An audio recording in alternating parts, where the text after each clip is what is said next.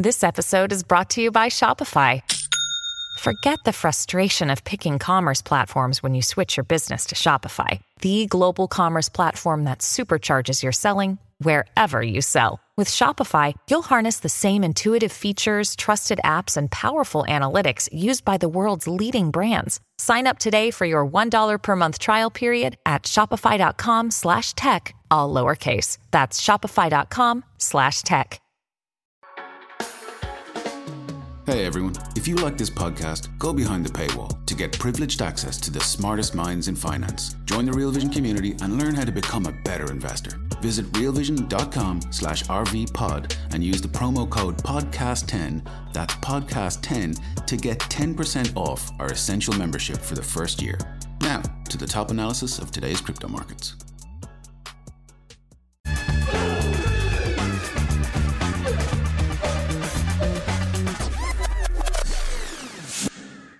Chris Perkins, welcome back, man. Hey, Ash, how are you? I'm doing great, man. Obviously, lots happening right now. Lots going on. Yeah, it definitely feels like spring, doesn't it? It feels like spring in crypto markets, man. I hate to start with the obvious here, but man, let's take a look at what's happening in price. Obviously, lots of people focusing on this right now. Bitcoin back over 30,000, Ethereum back over 1,900.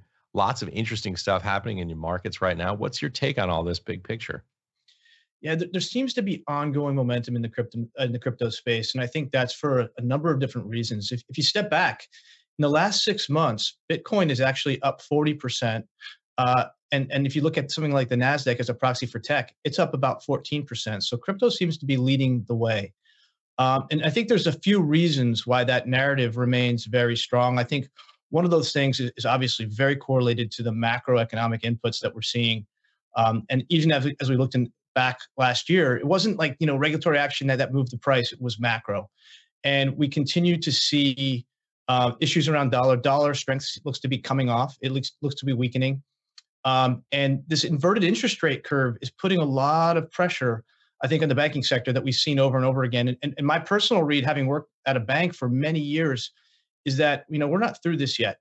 As long as the interest rate curve stays inverted as it is, you're going to see continued pressure, deposit pressure, that where you're going to see assets moving into things like money market funds, and that's going to put continued pressure on the banking sector. Moreover, I think, and I've been in these rooms where these conversations have happened. I think the regulators are going to take a lot of action after what they learned from this last crisis and potentially apply much more strict stress tests to the banks, including the G-SIBs. Could you imagine when you're trying to think about the amount of fractional reserves that you're supposed to hold, the regulator coming in and say, okay, I need you to give me a new scenario that you're going to lose 35 to 40% of your assets in 36 hours. How much capital do you have to hold? Or applying new stress tests to the community banks and then saying, well, wait a second, if we apply them to the community banks, the G-SIBs have to be even held to higher standards. So that continues to put pressure.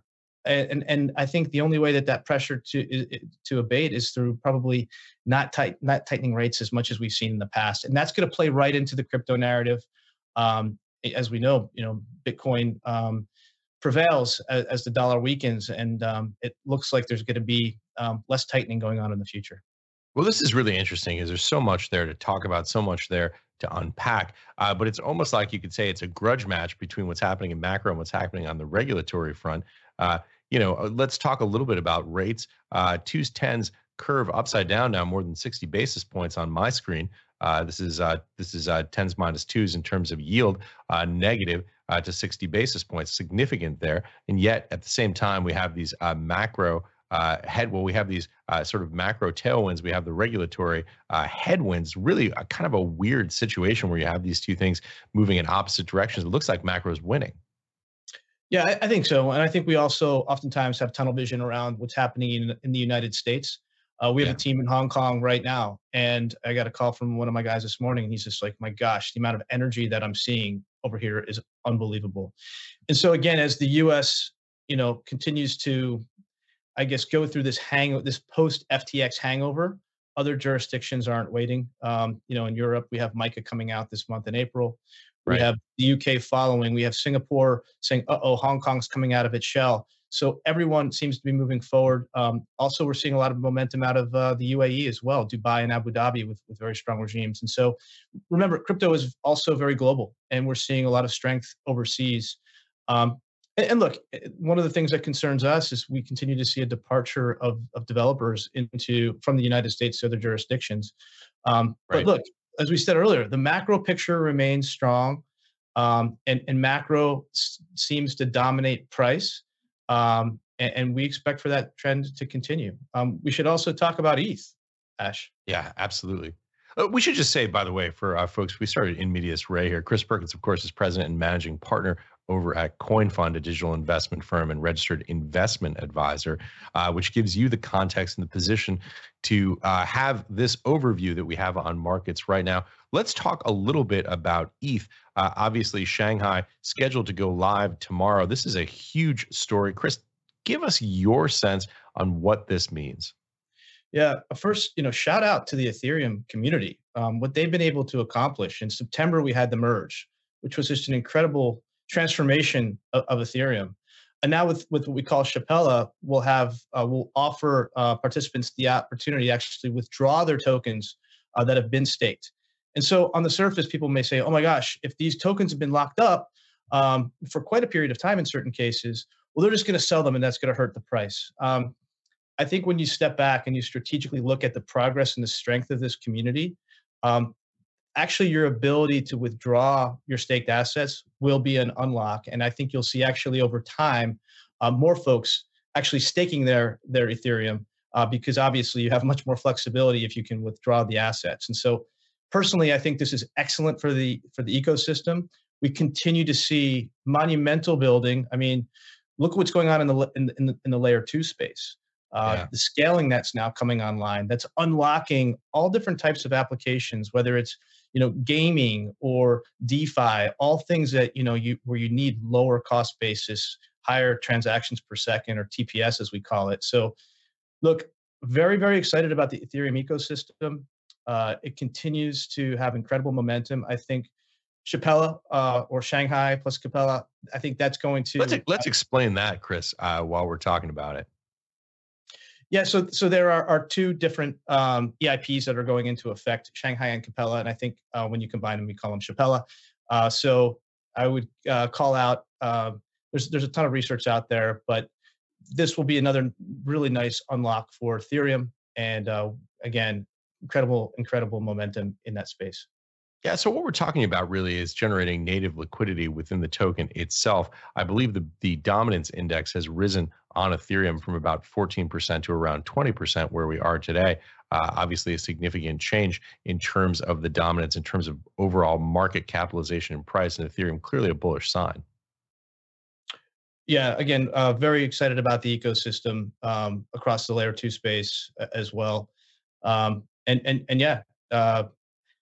I think generally, like we said earlier, it's springtime. We look forward to seeing continued momentum in the space, despite some of the regulatory pressures that we've seen, and we could expect to see more of that as well. Yeah, let's talk more about regulatory pressure. You and I were talking about this a little bit this morning. SEC is adding enforcement attorneys to their crypto division. I believe originally the plan was for 20, now the plan for 40. A significant ramp up in terms of regulatory enforcement firepower. What's your take on that? Why does it matter? Yeah, so we were really hoping that we would see legislation, and we've seen this ongoing these ongoing challenges between what is a security and what is not. Yeah. Even with recent proposals around legislation, we never really got clarity on that. Look, in the aftermath of FTX, I think the regulators, whether across the board, they know that they need to act. And like it or not, I do think we're going to end up finding a new equilibrium at some point. Now, it takes a while to go through litigation, but the SEC, based on public reporting, there's been a number of Wells notices that have come out. We've seen. Let's tell folks what a Wells notice is. It's an intention. It's an announcement from SEC. They send a Wells notice to an entity, and essentially, it's a notification that there is impending enforcement action. Right, and so we're seeing ongoing litigation happening across Ripple, XRP. We know there's a case with DCG as well.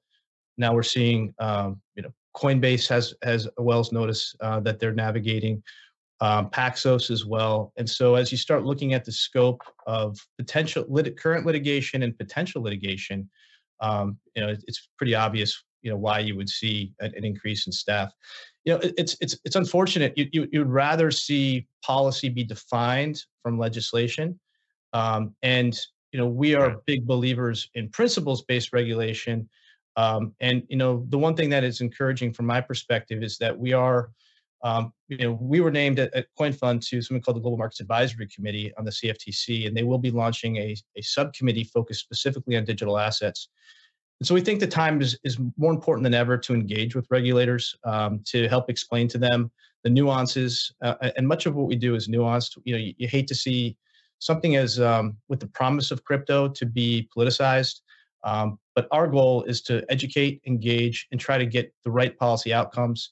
Hopefully that will ultimately come from legislation. Yeah, there's so much there. There's so many layers, so much nuance to unpack in what you just said. Obviously, this idea of regulation by enforcement, not the traditional standard rulemaking route where you can have principles-based, sort of replicable regulation propounded in a way that allows other good actors in the space to at least understand what the expectations of regulators are, and therefore hopefully respond to it in a constructive way. Then you have this idea about the absence of legislation coming from Congress. And finally, the notion of a kind of regulatory competition that seems to be happening right now between SEC on one hand and CFTC on the other. It's interesting because you have suits from SEC claiming, in effect, that digital assets are securities, while simultaneously you have CFTC suits claiming, in fact, the opposite, that they are commodities. This is a very complicated environment for entities in this space, particularly for those who are attempting to be good actors. Give us a little bit of a sense of how you understand all that complexity. Well, maybe one of the reasons for the strength in Bitcoin is we know in the United States, at least, we know the regulatory consideration. It's a commodity. And so it's very clear. I think there have been some questions on other assets. It's interesting to note that the CFTC did come out in their action against Binance and suggest that they asserted jurisdiction over Bitcoin, Ethereum, Litecoin, and then a couple of stable coins. Not just jurisdiction, but the claim in plain language that they are in fact commodities. That's right. That's right. Which would result in their jurisdiction. And so. Right. Look, I think in order to deem something a security, there's a lot of work that has to go in and legal analysis around Howey. It'll be interesting to see how the SEC, if they agree and they follow on with that suit and how it plays out. But look, ultimately, I think a lot of this will play out probably in the courts in the absence of that legislation. And then, the thing that I've learned in crypto is that most crypto participants want to be regulated, right? We would love to have clear regulation. Our founders, our entrepreneurs would love to know the rules where they need to build, and then we would build that accordingly. And so one thing that I'm going to be very focused on as I advance my dialogue within the various committees that I participate in is how do we come up with and agree on empirical measures for things such as decentralization, right? So if a protocol is truly decentralized and it would fall into, or not truly decentralized, what would be those empirical measures upon which it would fall into one jurisdiction or the other? But do we even know if that's the test, right? That's the complexity around this, right? So this is, you're alluding to essentially the Hinman standard, this notion of sufficient decentralization. But do we really know if that's the test that SEC is using in the absence of legislation? You mentioned the Howey test. Let me just backfill some of this information here so folks who are not securities lawyers can follow along. Of course, many people have heard about what the Howey test is. The Howey test is a test to determine whether or not something is or is not a security. And the general standard, and this is just an overview, obviously I'm not an attorney, not legal advice, but the standards are four. There are four prongs to the Howey test. Number one, an investment of money. Number two, in a common enterprise. Number three, with the expectation of profit. And number four, finally, to be derived from the efforts of others. We're in terra incognita now, trying to understand whether or not this notion of sufficient decentralization is something that SEC, under the current regime, will in fact recognize as a defining characteristic of that which is not a security. There are just so many layers to all this. Jump back in and give us your take. Yeah, look, my goal would be to work for my portfolio companies via positive engagement with the various regulators to say, okay, let's work on empirical measures Right. that would assert that that an asset would be in one bucket or the other. At the end of the day, right, it shouldn't matter whether it's subject to SEC jurisdiction or CFTC jurisdiction, because the same principles should apply, right? It should be client protections, thoughtful disclosures, things of that nature that frankly, weren't followed in instances like FTX. And so, how do we, at a time when it shouldn't matter, let's focus on the principles, and then let's give some clarity to our founders around, okay, what do I need to do, or how do I structure my project so that it would go into one of these jurisdictions or the other, so that I can go ahead and be compliant? Because in my mind, you know. The vast preponderance of people I deal with want to be compliant. They want to follow the rules. They want to know what the rules are. And I think that is how countries are trying to differentiate themselves right now, starting with the Europeans and MiCA, about to hit the official journal. Hey, everyone, we're going to take a quick pause and hear a word from our partners. We'll be right back. Let me just say this, just to give credence or at least voice to what the official position is here of Chair Gensler and SEC. You've framed it extremely well in terms of what people in the space think, what they say. We've had these conversations here on Real Vision Crypto many times, of course. This idea that people in the crypto space just want very clear, easily followed rules of the road to understand how to navigate this. The position from Chair Gensler, at least as I understand it, based on his remarks, is essentially the rules of the road have been the same since the securities laws have been propounded in this country. Come in and register, he says. Now, obviously, folks in the crypto space say there is no way to do that, but that's kind of the almost the mental roadblock here that people are trying to get by. Essentially, what you have is the chair of the SEC saying, we know what the rules are. They're very clearly defined by federal courts and federal statutes. You can go back to the Act of 33, the Act of 34. That's the position that the SEC chair has taken, or at least that's my interpretation of it. Do you see it differently? Look, it's an interesting challenge. I think, like I talked about previously, due to some of these, in my experience, many of the protocols, all of them, they're trying to be compliant. To the extent that there's a disagreement, I think that we'll find a new equilibrium in the courts. And I think we'll start getting some of that feedback, fairly soon, potentially with XRP, and that will help inform, I think, maybe the next generation of regulations and statute that will abide by it. I wish we could get something, from our elected officials via comprehensive, thoughtful, proactive legislation, but in the absence, we're going to probably end up in this new equilibrium. And then finding that new equilibrium through the federal courts, essentially. Yeah, exactly. Yeah, so you mentioned XRP, Ripple. Obviously, this is a very closely watched lawsuit here in the United States and around the world. What are your thoughts about the current status of that, the implications, and how broadly that ruling might or might not be interpreted in terms of the broader framework for the crypto space? It's a tough question, Ash. I'm not an expert in that case. You follow it because every time that you get something out of the courts, it will inform and create case law, around the future of the rules that you have to go. And so I think we're hearing that we should get some feedback in the near future, possibly this year. The thing with courts is you really never know. You don't know how they're going to come out, how they're going to rule, right. and you don't also know the timing. So it's all things that we're going to watch, and as we get those outputs, we'll be able to. It'll help inform our perspective a little bit further. But at the end of the day, we want to be compliant. We want to follow the rules, and we want to position this technology in a way that we can compete on a global scale. Yeah, talking about things that no one ever knows for certain, let's jump back to price here. Obviously, Bitcoin above 30,000. This definitely focuses the attention of the number go up crowd. It's a 4 zeros at the end with a 3 in the beginning. This is something that folks focus on here.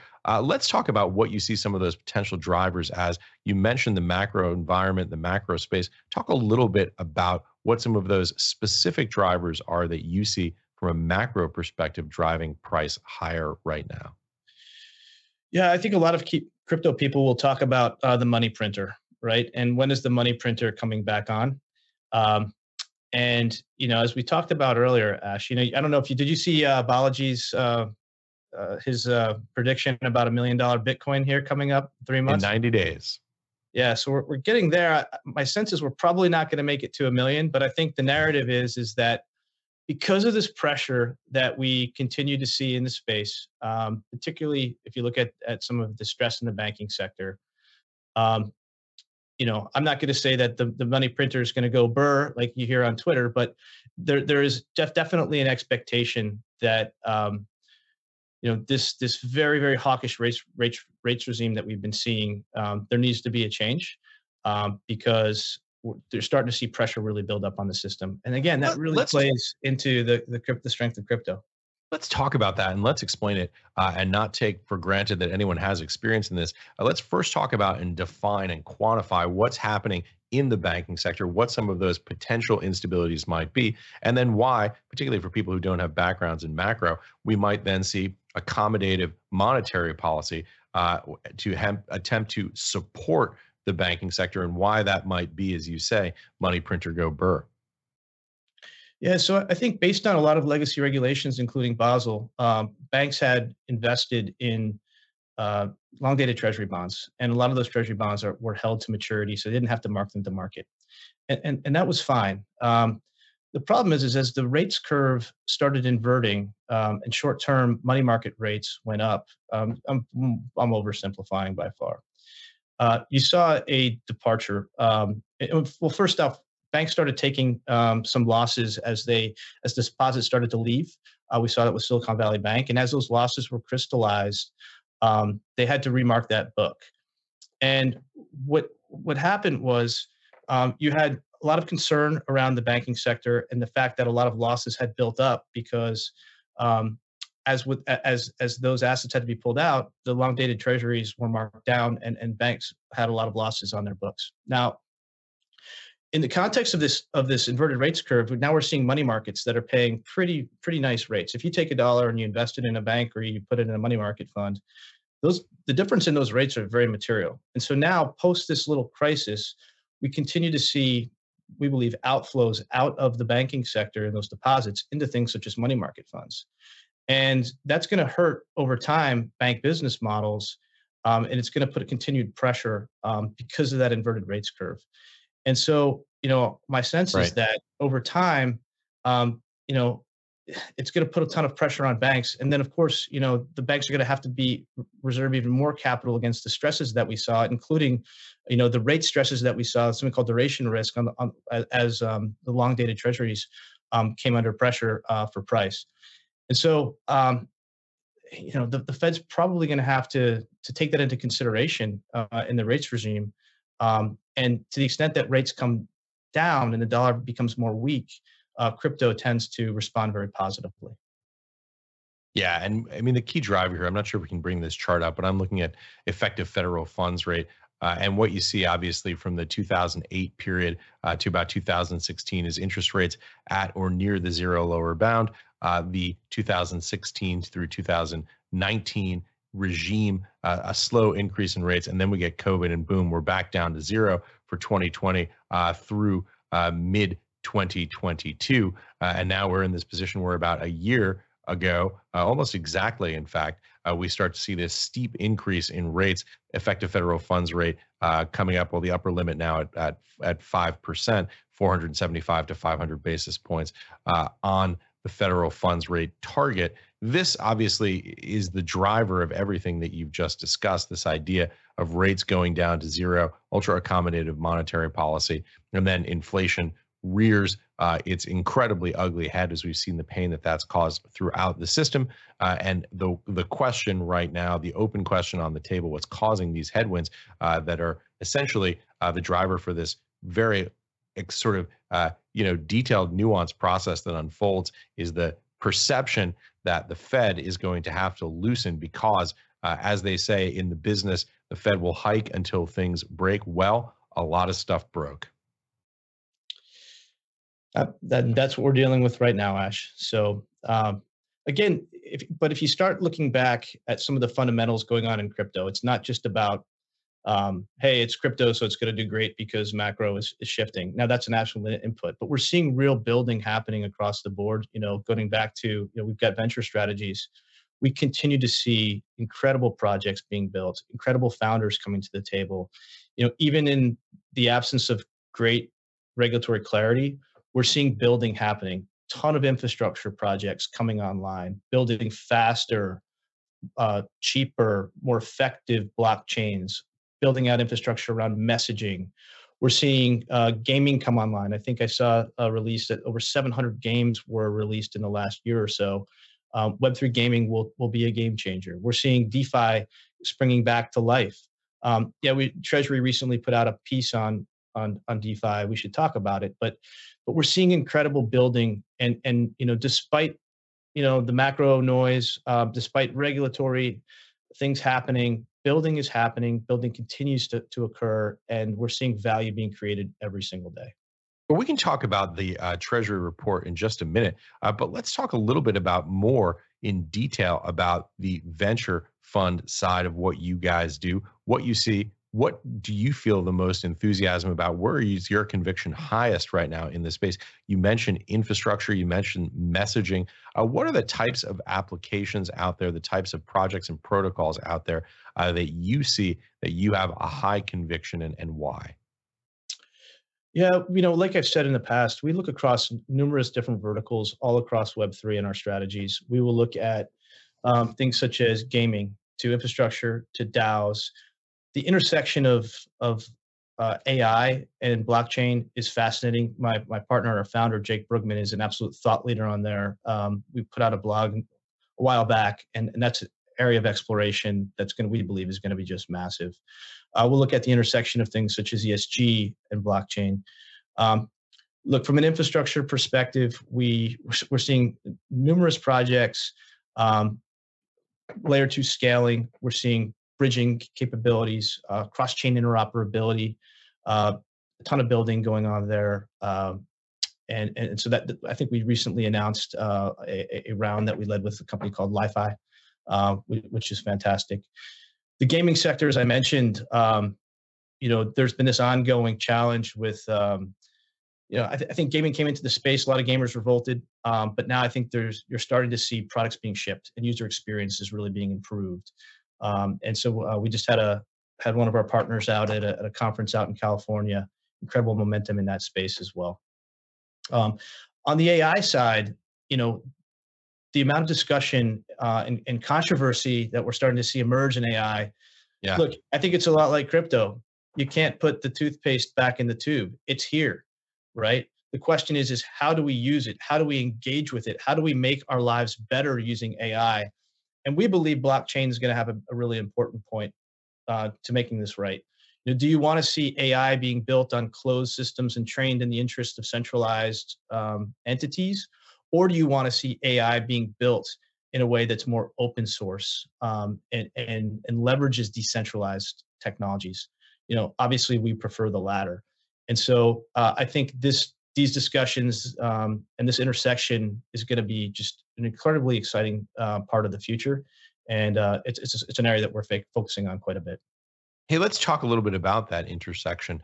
What do you see that looking like? What are the next steps? And what do you think, if there will be one, the next killer application could be for that union, that intersection between between blockchain technology and AI tech? Yeah, I mean, when you think about it, you almost think about it in terms of, we're human beings. We can walk from point A to point B.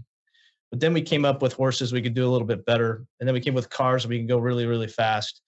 And almost AI is going to help us, not with being able to move, but with our brains, right? We have these iPhones now that we look at all the time, and they help us, access data. We're going to take that to the next level. We're going to be able to use AI to assist us to do things faster, cheaper, and more effectively. Again, when you think about it in the context of blockchain and decentralized and open source, the technology will hold promise to the extent that the data is available, opened, and trained in a very transparent manner. All these principles are really blockchain decentralization principles, things like transparency and inclusivity. And so as we have that open source transparent means to bring data together and train it, probably more effective and potentially more, hopefully more ethical than doing that training in closed-end systems, run by a corporation to try to present certain outputs. So it's certainly an exciting time, and it's something that we're going to continue to focus on. We have a blog on our website. If people want to look at it, we would love to engage with them there. We did a Twitter Spaces last week as well, on our weekly Twitter Spaces, which is recorded. It's a great conversation again with Jake Brookman. Are there any specific applications that you think are particularly promising between this sort of intersection of blockchain technology and AI? One of the things that I've seen discussed quite a bit is the idea of automated code audits and enhancing essentially the security of blockchains by having automated systems that can go through and search for vulnerabilities. I guess that becomes almost an arms race between the good guys and the bad guys, attempting to find those vulnerabilities and exploit them first. But I'm curious if you have a view on potential applications of AI in the blockchain space. Gosh, I think it's going to be absolutely massive. I think you're sure at a basic level, you'll be able, you hear people talking about, oh, you don't need to learn to code anymore because, you just tell the AI to code for you. I don't know if that's the best advice that I would give my kid. But think if you can be able to create environments, whether it's, look for bugs and identify those things, absolutely awesome use case. But what if you thought bigger and you said, okay, make me a game, and I want it to have these properties and these specific people, and I want it to be able to do this. I think the time to market with many of these applications will be increased very, very, will be significantly increased, right? Because, like if you think about gaming, it takes years often to bring a good game. To the extent that you're able to do something and say, well, I want this customized experience, go. I mean, we've all played with GPT-4. It's amazing how fast you can produce and ship things, and it's only going to get better. Hey everyone, we're going to take another quick break and hear a word from our partners. We'll be right back to the Real Vision Crypto Daily Briefing. Yeah, I've been asking GPT-4 to write code, and it's pretty extraordinary to see just how quickly it cranks it out and how thoroughly commented it is. That's a very sort of strange aspect of it. Look, I don't think anybody's kids today are going to need to worry about not having tech skills, not having coding skills. Maybe our grandchildren won't need them anymore, but for the time being, I think it's something that's not going away anytime soon. There's this interesting phrase that I keep hearing from people in the AI space, and it's clearly a marketing phrase, right? Like it's clearly something that they're using to try and reduce the anxiety around AI. And the phrase goes like this, AI isn't going to take your job, but someone who knows AI may. And I think, look, obviously there's a sort of nakedly self-serving element in that, right? Which is come learn our technology so that you don't get replaced. The reality is this technology is going to be massively labor saving, but that means if you work in a department and there are 10 lawyers, maybe there are 3 or 4, and they're all going to be using AI. This clearly presents some significant macroeconomic challenges in terms of employment, in terms of pricing. I mean, all these sort of macroeconomic variables are going to get reshuffled by this pretty dramatically. But in the short term, this isn't the kind of thing that's going to eliminate entire categories of jobs. But it certainly looks, at least based on my experience of reading about it, reading the research and playing around with it, it certainly seems as though it's going to dramatically change job descriptions in the near term. When we were growing up, Ash, we didn't have YouTube content creators as a profession, right? I think to your point, there's going to be an entire new employment opportunities for people who can leverage AI to gain outputs. Like you see these people who are able to interface so naturally with AI and unpack new applications that many of us haven't even thought of. I think you're going to see it unlock, not only I think there'll be a lot of employment opportunities, not just risk. Yeah, totally new jobs, totally new types of applications for it. And by the way, it also bears repeating. What we're looking at right now is like version 0.0.1. This technology is going to get a lot better, a lot more elegant, a lot faster, and it's going to happen very quickly. I mean, it's just incredible how quickly ChatGPT, a phrase that no one had heard outside of AI, maybe 6 months ago, now suddenly is the most important story in the technology world. Yeah, totally. Couldn't agree more. Yeah. So let's jump back here and talk a little bit about something you mentioned earlier, which is the DeFi report from Treasury. Interesting story there. And if some folks have been framing it as a warning shot, obviously something that Treasury has reasserted the necessity, the primacy of AML KYC. What's your take, by the way, for those who don't know, who haven't worked in banking, that's anti-money laundering, know your client. Talk a little bit about what your interpretations were on that report. And first, give a brief overview for folks who may not have seen it yet. Yeah, sure, Ash. So Treasury is responsible for things such as OFAC. And, one of the things that they want to make sure is that— That's the Office of Foreign Asset Control, the primary sanctions regulator here in the United States at Treasury. Thanks for that. And one thing that, I think most people don't want is you don't want to get money into the hands of, of terrorists and bad people. And, I was a U.S. Marine. I was on the wrong side of, plenty of terrorist attacks. I've had friends that are killed by terrorists. I don't like it when terrorists have money. And I saw some reports, within the recent CFTC suit against Binance, where there's talk about, it only costs, you can barely buy an AK with that. But if you've been on the other side of that AK, like I have, you just don't like it when they have, when they're funded with any amount of money. So right. That said, Treasury did an analysis of DeFi, and they ascertained that, yes, we are seeing some bad actors using DeFi. And, the point is like, okay, I totally appreciate that. But guess what? Hate to break it. Terrorists also use the internet. And they also use dollars as well. And so how do we step back and look at the nuance of this? And there were some really good things in the Treasury report. They talked about how can we use ZK proofs or zero knowledge proofs, this technology that we're seeing take hold at a rapid pace in Web3. Explain what that is for folks who may not know, because it's a very powerful technology. Yeah, so ZK proofs are a way where you can cryptographically prove something without revealing the contents on the chain, in short. And so you could think about an application where a person needs to certify themselves as credentialized or has their AML or KYC checked. And they can do that without revealing all their personal information to everyone. And you can use that ZK proof to represent throughout the system effectively that they are KYC. So they I think about this as in maybe the simplest terms is being able to demonstrate that you know something without revealing what that something is. One of the metaphors that you hear for this is a driver's license, when you have to go into a bar and prove that you're 21. Not that that's happened to me for a while, but when you have to go in and prove you're 21, you have to show your license, right? And it shows your address, it shows your date of birth, it shows a lot of things about you, your driver's license number that you might not want to reveal.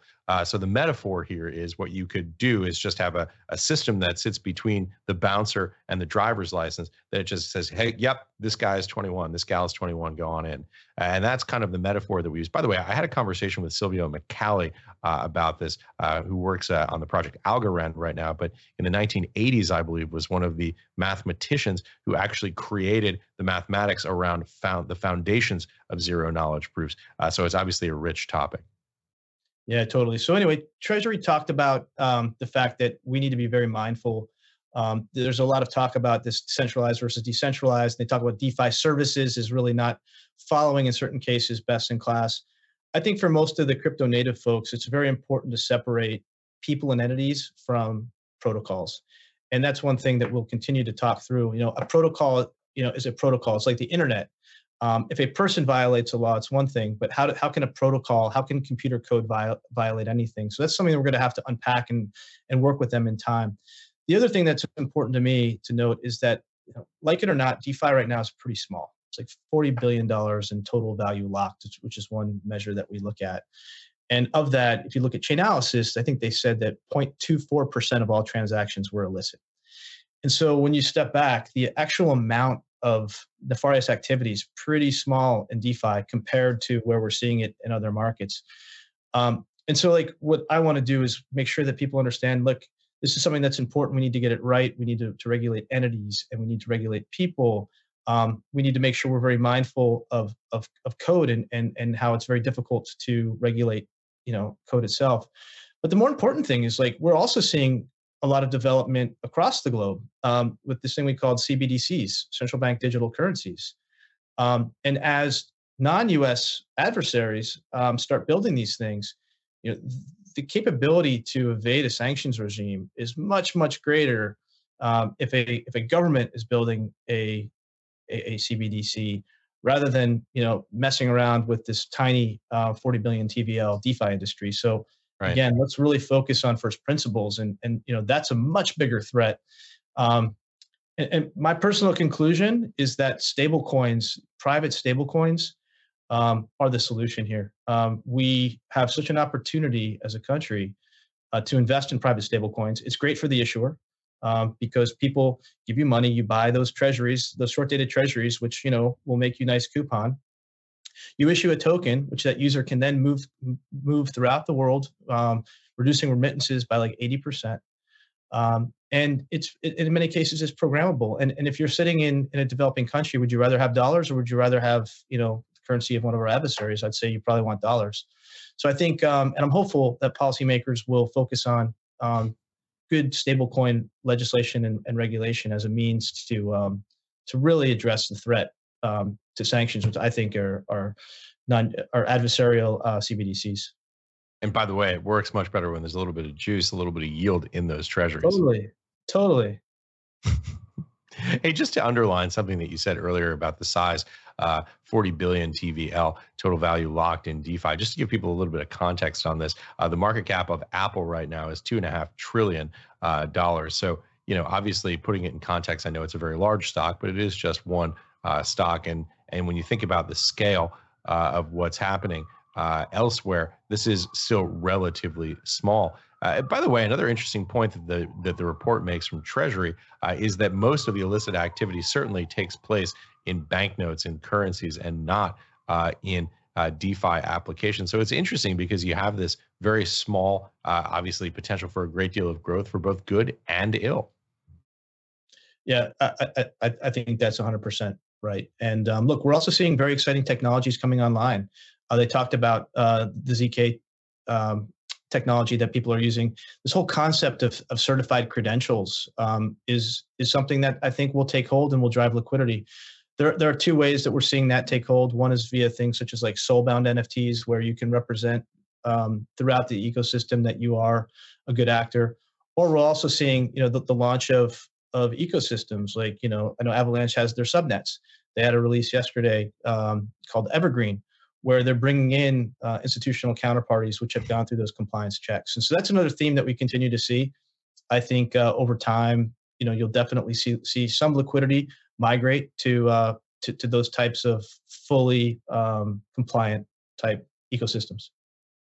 Yeah, by the way, talking about stablecoins, something that's just breaking here as we have this conversation around noon Eastern time is the IMF putting out statement about the notion that essentially that stablecoins and what they call crypto conglomerates, by the way, this is breaking news. I'm just reading this off the news feed right now. This is CoinDesk reporting on this, should have bank-style capital requirements in addition to AML KYC. I'm not exactly sure what that means, but it certainly sounds like IMF is implying here that the effective operating standards that apply to traditional finance need to be applied in the digital asset space. They say same risk, same regulation. I don't agree with that. I think it's the same principles that need to be followed. That doesn't entirely make sense to me. And I would really like to understand the nuance, because typically we have a fractional banking system where most of the stable coins that, I see are fully reserved. And so, I personally probably would not want to apply a banking model to stable coins. I would like to see something that's much more reserved. And so, that's where the nuance comes in. And I think would love to have that conversation with some other experts to see how we can get it right. But generally speaking, I don't think there's a ton of disagreement around making sure that if you're issuing a stable coin, that those assets are backed and safe. Now, we saw some issues recently with this banking turmoil, where one of the providers had a bunch of their capital locked up in a bank. It wasn't the stablecoin issuer that this is USDC that you're referring to. Yeah. I mean, the issue was around SVB weakness. So we need to find a way to make sure that assets that are collected are safe, whether they're using traditional rails or crypto rails.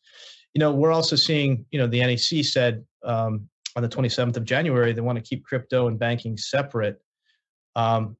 Again, I see it a little bit differently. I see we need to focus on the same principles of better technology, more inclusive technology, more transparent technology. So I'm still trying to get my head around that one. But my initial blush is no, we don't want the same rules to apply to stablecoin issuers and banks. We could even make those rules even more robust and clear. We've seen some weakness in the banking sector recently. Don't want to introduce that to stablecoins. Yeah, and by the way, we should say that the NEC is the National Economic Council. This is a council that advises the president. It is seen as part of the executive branch. And so the question is, to what extent that notion of keeping crypto separate from the banking system is a position that is represented by the Biden administration.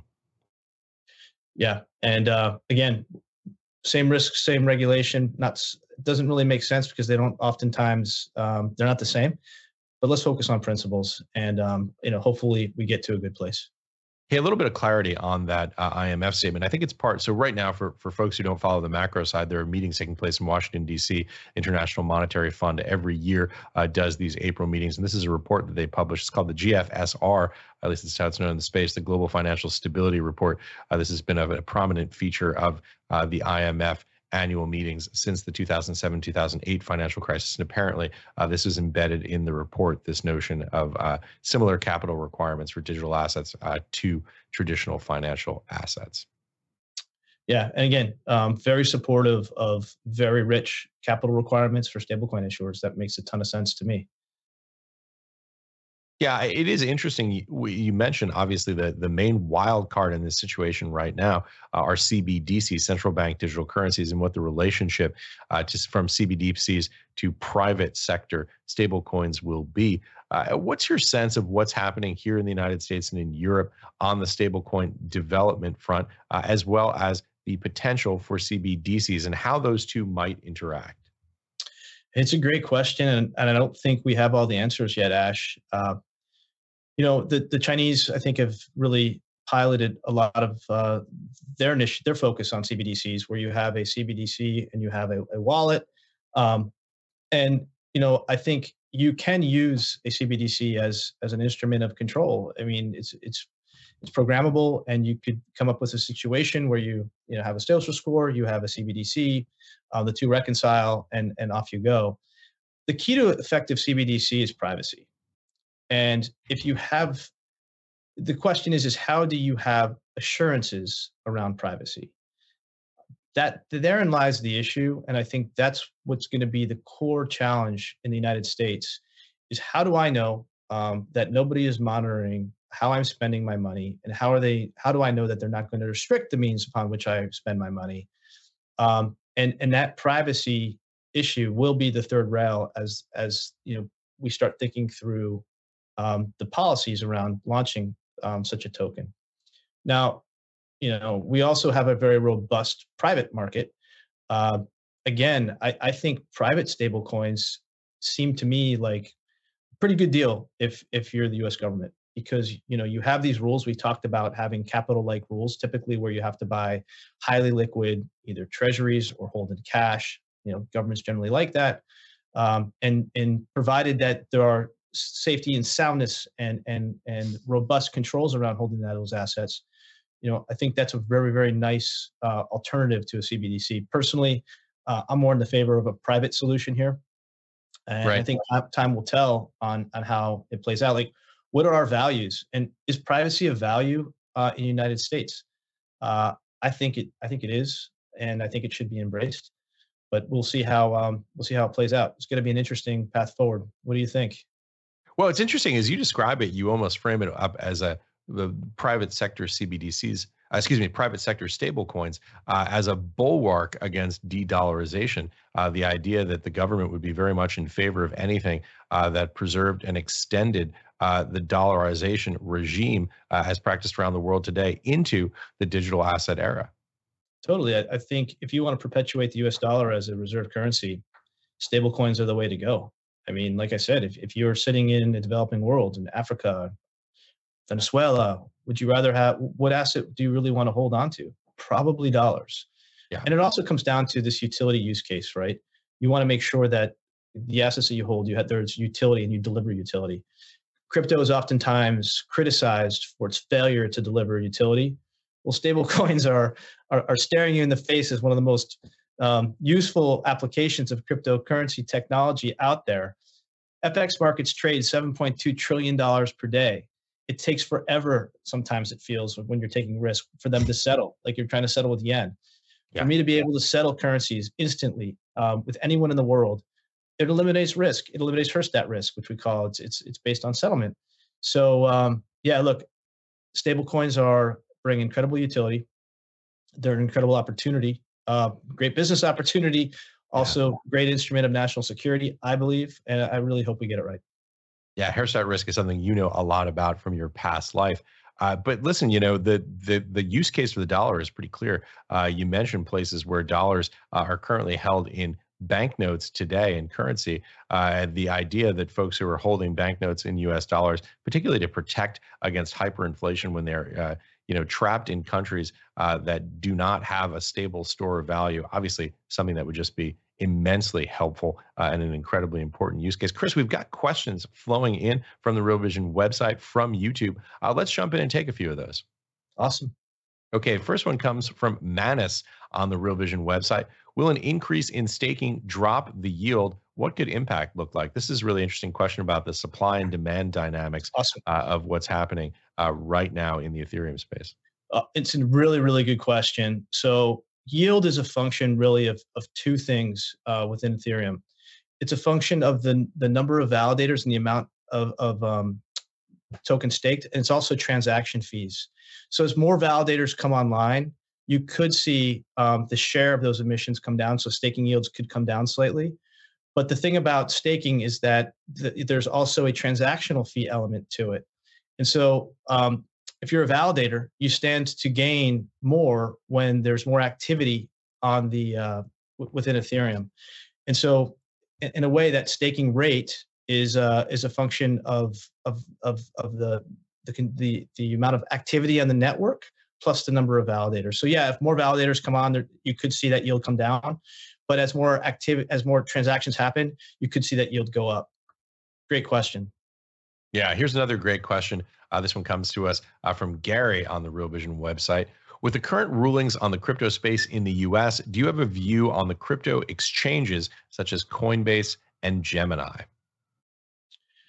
Yeah, we're clients of some of those.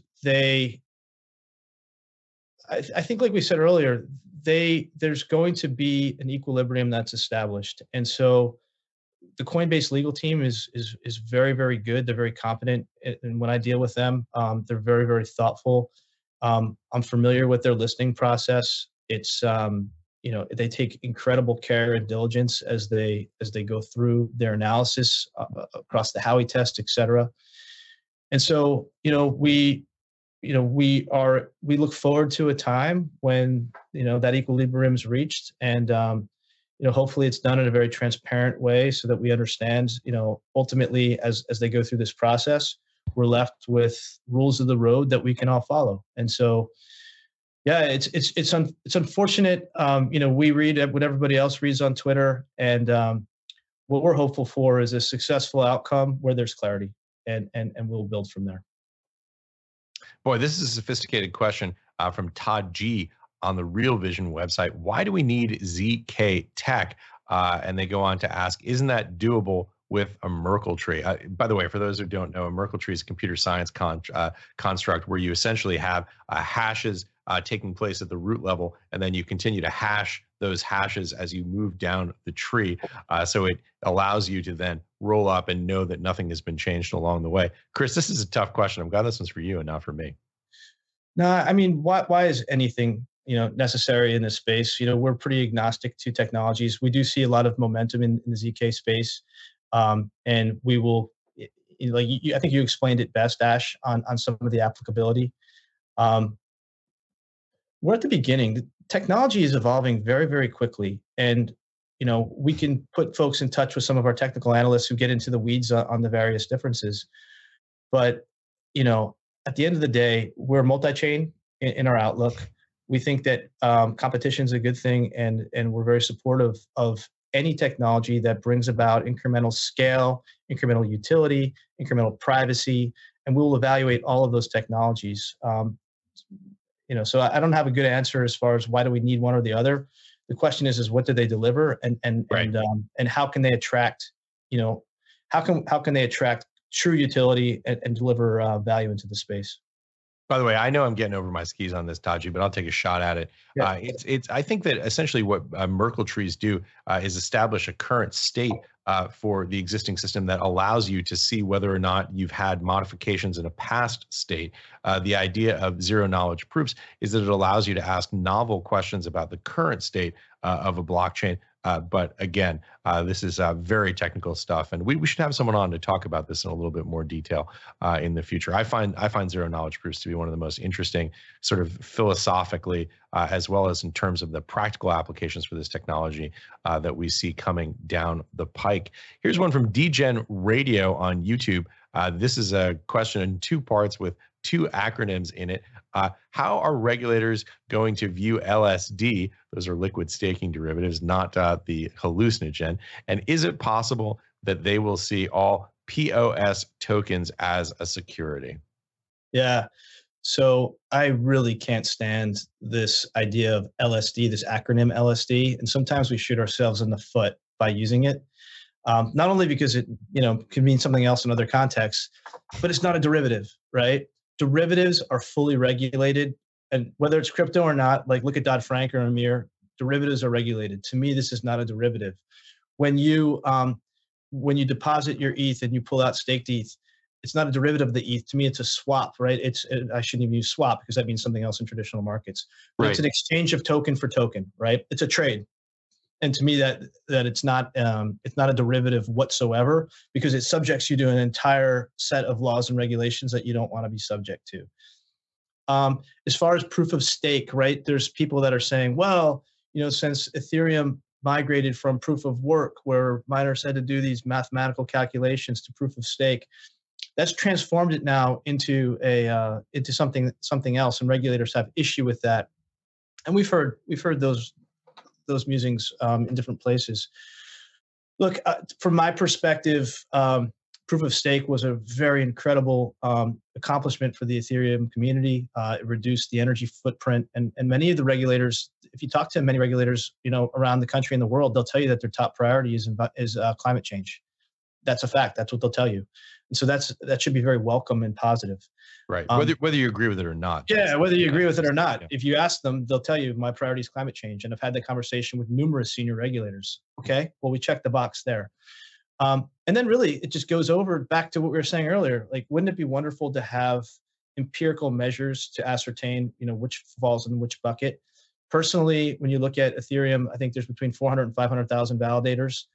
It seems like it's pretty decentralized to me. Moreover, you have futures on Ethereum that have been in place for a long, long time, listed in regulated markets called the CFTC. That precedent also helps solidify it in the commodities bucket. And then, of course, you have the recent action put forth by the CFTC, where they say, wait a second, these 5 tokens are commodities subject to our jurisdiction. So I personally don't think that proof of stake subjects something, based on what I've seen in the open source regulatory space, to one jurisdiction or the other. Let's not call LSD. Let's call it something different. And to me, it's not a derivative. And so it's not a derivative. It's something else. It should be considered as such. Yeah, this idea of empirical metrics that can be objectively evaluated to make an understanding of what is what in the space is something that's just so desperately needed. Okay, next question comes to us from Amo on YouTube. The question is, any thoughts on DEXs and attempts at regulation? This, of course, is decentralized exchanges. Chris, what are your thoughts there? It's a really good question. It really comes down to what type of a DEX. I think in the derivative space, derivatives are largely regulated. DEX is less so. I think, again, we talk about what are some of the challenges of a DEX. AML, KYC, right?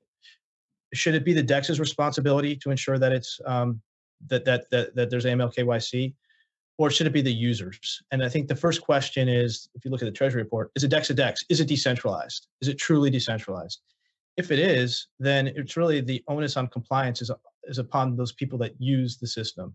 So to the extent something is sufficiently decentralized, its code, hopeful that it is it's treated as such. To the extent something is centralized, obviously those folks that control any kind of exchange will be subject to law and regulation, and they need to make sure they're familiar with their jurisdiction. At the end of the day, I'm very excited about the DEX space. I look forward to a world that is inclusive, that allows people to access directly access markets and to express their risk views. But once something is centralized, it needs to abide by those principles that will be expected. So, interesting landscape. If you look, there's a massive focus. Again, what are the measures that make something decentralized or centralized? Who owns the tokens? Who controls the tokens? These are all things that need to be considered as you look at that. Yeah, final question. This is a big picture one that comes to us on YouTube from Wants to Comment. The question is this: what will be the impact of MiCA final vote this month? Obviously, this talking about the regulation for crypto in Europe, a huge and potentially comprehensive solution. What are your thoughts about the broader impacts of MiCA in Europe and around the world? I think it's a shot heard around the world. I think it's very exciting for the Europeans, 27 member states, right? If you look at derivatives, I think it took them over 5 years. Don't quote me on it, but it took them years to catch up to the United States in their regulation. Here, they're leading the way. And what's it going to do? It's going to spring the UK into action, particularly in the context of Brexit. Those two jurisdictions will continue to try to assert themselves, not only as a leader in finance, but as a leader in Web3. And I think they both see tremendous opportunities. So expect to see more and more out of the UK as they galvanize to come up with a regime that effectively competes with the EU when it comes to Web3. And then you'll see jurisdictions like Singapore, say, wait a second, we're going to have a regime as well. This is all happening. It's all happening in real time. And again, like, we get very myopic in the United States sometime and focused on some of our challenges. But overseas, I think jurisdictions see the opportunity set. They see, this was what happened to us in Web 2. We're gonna learn from our experience in Web 2 and really build Web 3 by differentiating with very strong regulation and policy. Chris, fantastic conversation, as it always is when you join us here on Real Vision Crypto. Final thoughts, key takeaways. I know we've covered a lot of ground here today. What would you like to leave our audience with? No, just thrilled to be on, Ash. Thanks for having me. Last year was a volatile year. This year we're seeing very, very strong momentum. It feels like market cycles are starting to turn. And despite all of that, again, we're seeing really, really strong building. And so we're staying focused on the long term. We're working closely with our founders to help them navigate any challenges that they face. And we're seeing value accruing every single day. So always an honor to be on. Thanks for having me. Always a pleasure to have you. And it's great to have you come back on a regular cadence. We really appreciate it. Thanks again, Chris. Have a great day. That's it for today. Remember to sign up for Real Vision Crypto. It's free. Go to realvision.com/crypto. That's realvision.com/crypto. We'll be having these conversations every weekday going forward. We're very excited about that. And we have some fantastic guests lined up. John Deaton will be with us tomorrow to discuss crypto's fight with the SEC. Join us live at 9 a.m. Pacific time, noon Eastern, or 5 p.m. if you're in London. Thanks for watching, everybody. Have a great day. What's up, revolutionaries? Thanks for tuning in to the Real Vision Daily Briefing. For more content like this, head over to realvision.com and get unfiltered access to the very best, brightest, and biggest names in finance.